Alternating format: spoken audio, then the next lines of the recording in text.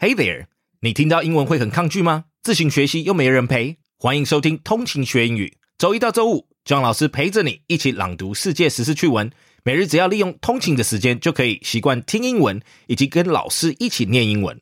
For best results， 每天可以跟着我一起读2到3遍。需要协助时，往上一滑，找到单集简介里就有双语逐字稿可以陪伴你哦。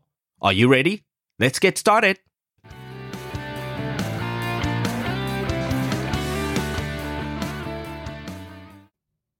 started.About South Africa.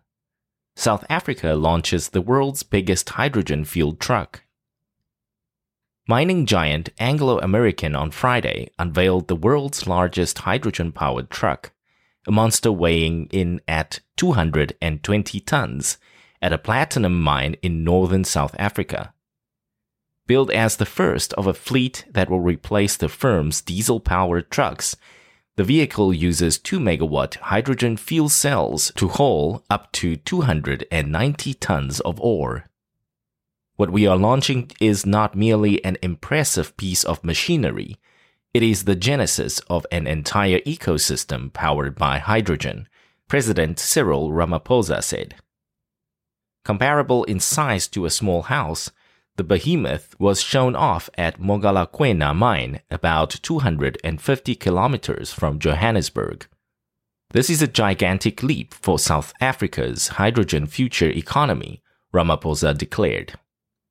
Next article. Lion on the lam lock up in South African jail.A young lion captured after being on the run for almost a month spent the night in a South African police cell before being moved back to its national park home.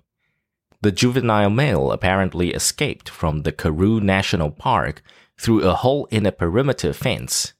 He was eventually tracked and darted on Wednesday before being moved by helicopter to the Sutherland police station, where he ended up alone in a holding cell.I'm sure this is the first time in the world that a lion is put in jail, said police station commander Marius Malan.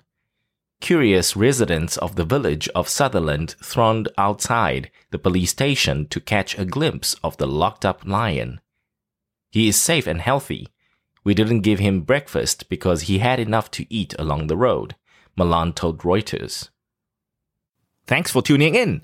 记得我们每日跟读、精选词汇以及 Intense Podcast 节目都在各大 Podcast 平台同步放送，也欢迎分享我们官网 www.15minutes.today 以及 Facebook 粉专给亲朋好友。